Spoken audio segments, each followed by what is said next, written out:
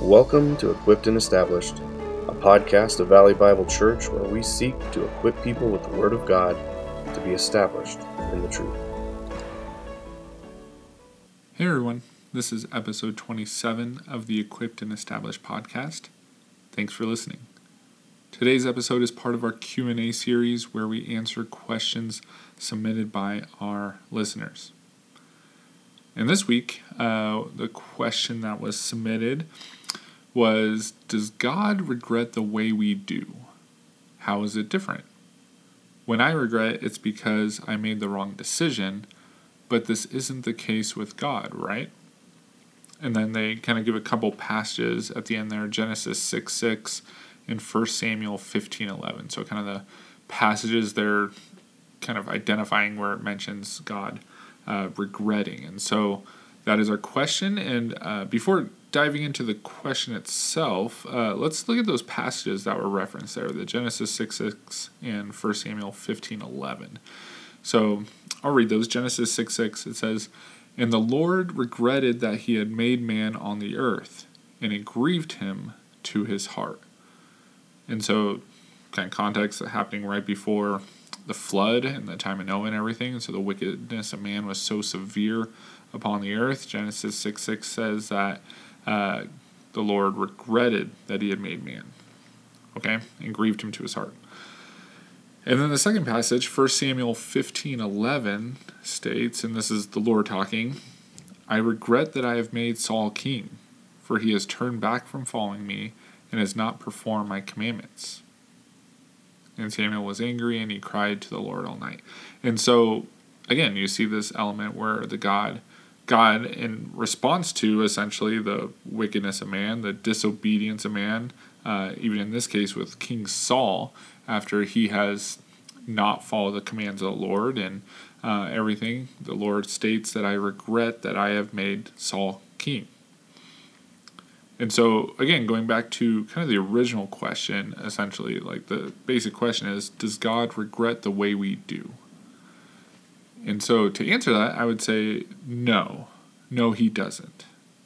Okay, and the kind of basic reason we'll unpack this, that I would say no, and just like the question stated, essentially, or the direction the question was trying to go, is we often regret because we have made a mistake.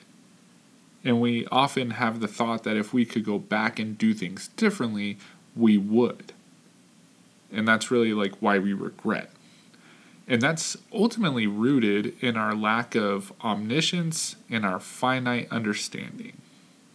Okay, we don't know everything and we aren't eternal, which means we don't know the future and we don't know how all the various decisions we could possibly make will play out. And so that's what will often lead to our regret, okay, because we don't understand the full implications of all our decisions or all that, and then kind of the hindsight, the 2020, right?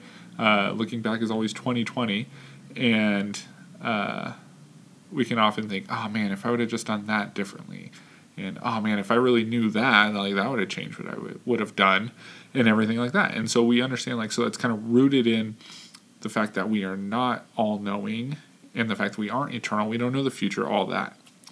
Okay, so that's what kind of leads to our regret. But if you've been kind of keeping up with our 10-minute theology series where we've been going through the attributes of God, we have seen that God is both omniscient, all-knowing, as well as eternal. And so he does, in fact, know everything, even all the various possibilities of various decisions. And he is also eternal, and so he knows what will happen in the future, and he knows all the outcomes of the various decisions he makes. So when we come to these verses, we need to have all that background in our minds to understand that God is not like us in that way, and does not regret as we do, as if he made a mistake. And I think this is even made somewhat clear by a verse just a bit later in the same chapter of 1 Samuel 15, where 1 Samuel 15 verse 29, so remember that verse we read earlier was verse 11, and so just a little bit later, you have this statement where it says, "And also the glory of Israel," referring to God, will not lie or have regret, for he is not a man that he should have regret. And so that's an interesting verse because, wait, I thought we just read like a few verses earlier that said God regretted. And then even, I think towards the end of chapter 15, it mentions again that God regretted making Samuel king. And so, but then it says, but then he doesn't have regret and he shouldn't regret because he's not a man. Okay, so what's going on? And so I think what this verse kind of does for us is I think it makes it clear that we shouldn't view God regretting in the same way as us regretting, because notice like this verse connects why doesn't he regret in a sense, because it says, for he is not a man, he is not human. And so I think that's the idea. Like it's emphasizing that it's not like us. Like he is not regretting like us because he's not a man, he's not human. Okay, so then, but we still see those mentionings of God regretting, and so what's going on in these verses then?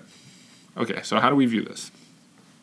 So I think there's a couple things we can kind of point out here. First of all, some people suggest that kind of what is going on here is what we call like anthropopathic language. Okay, that's a fancy term, anthropopathic, hopefully I'm saying that right, language. And what that is, on a basic level, it's kind of ascribing human emotions to something that's not human. Okay, so in this case, ascribing human emotions to God. And someone else kind of explained this, one theologian kind of explained this a little bit more of what they mean by this anthropopathic language here, is that it is figurative expressions that communicate to man on his level of understanding about changes of dispositions or actions. Okay? Let me say it one more time.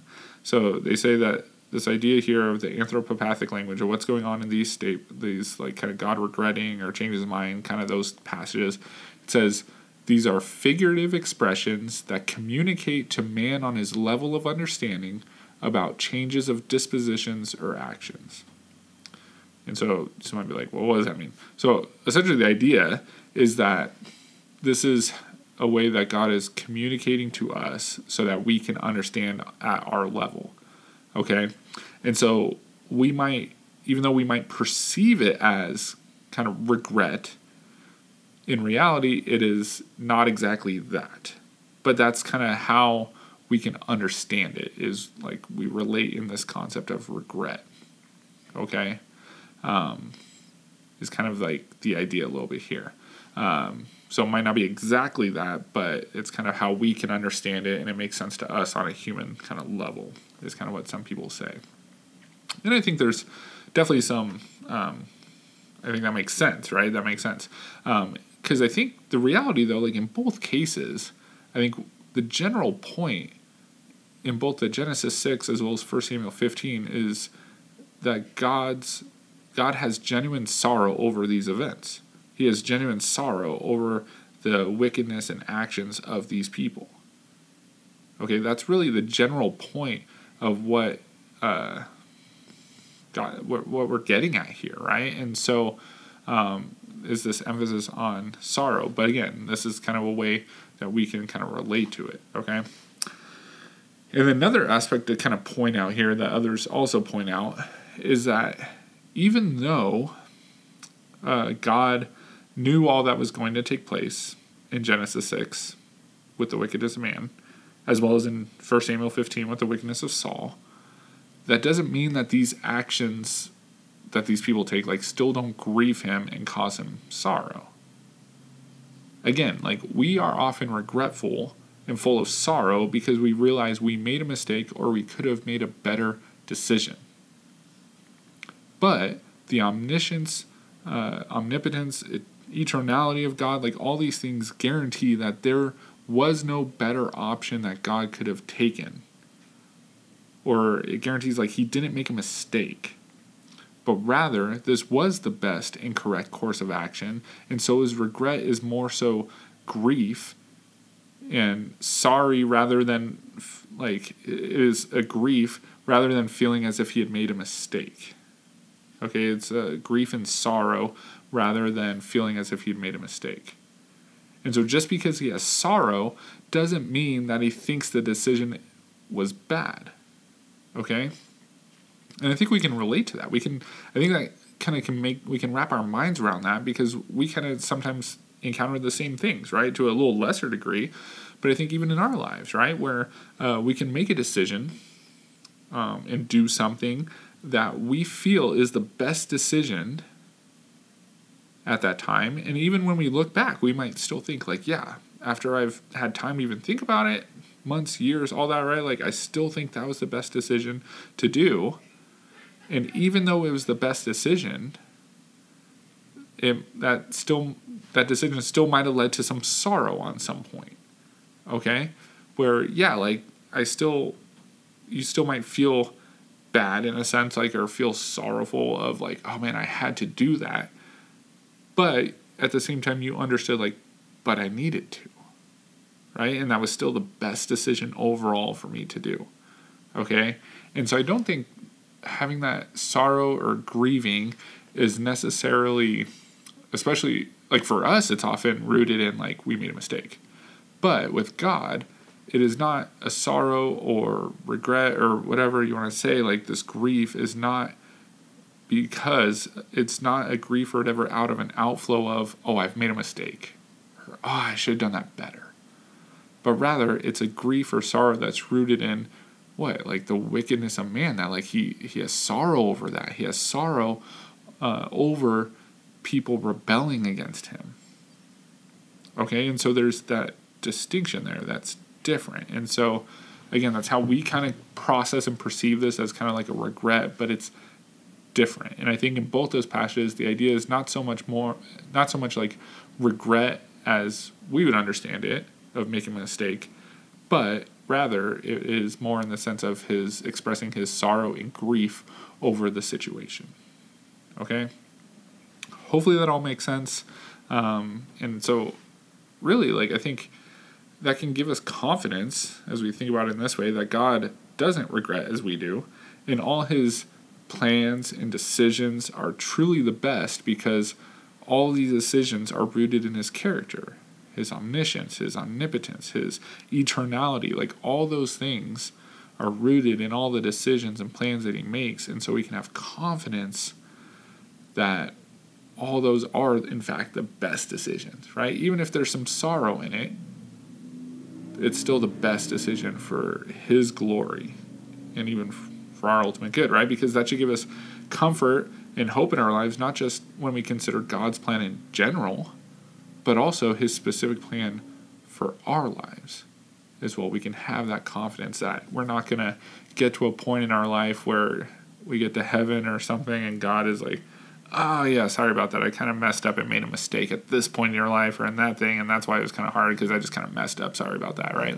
No, like, we have confidence that's not going to be the case, but rather every part of his plan for our lives is all part of his perfect plan and all the best options to bring him the most glory and to work for our ultimate good, which is what? To make us more like Christ. Okay, and so we can have that confidence in this, okay, when we understand these passages in this way and in the context of Scripture as a whole as well. Okay, so hopefully that makes sense as we wrap up here. A little shorter on our Q&A part this week.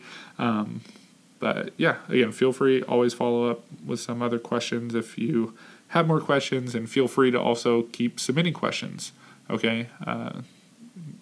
Never stop submitting questions. Always enjoy seeing more come through and all that. Okay? So that's going to do it for today's episode. So we'll catch you all next time.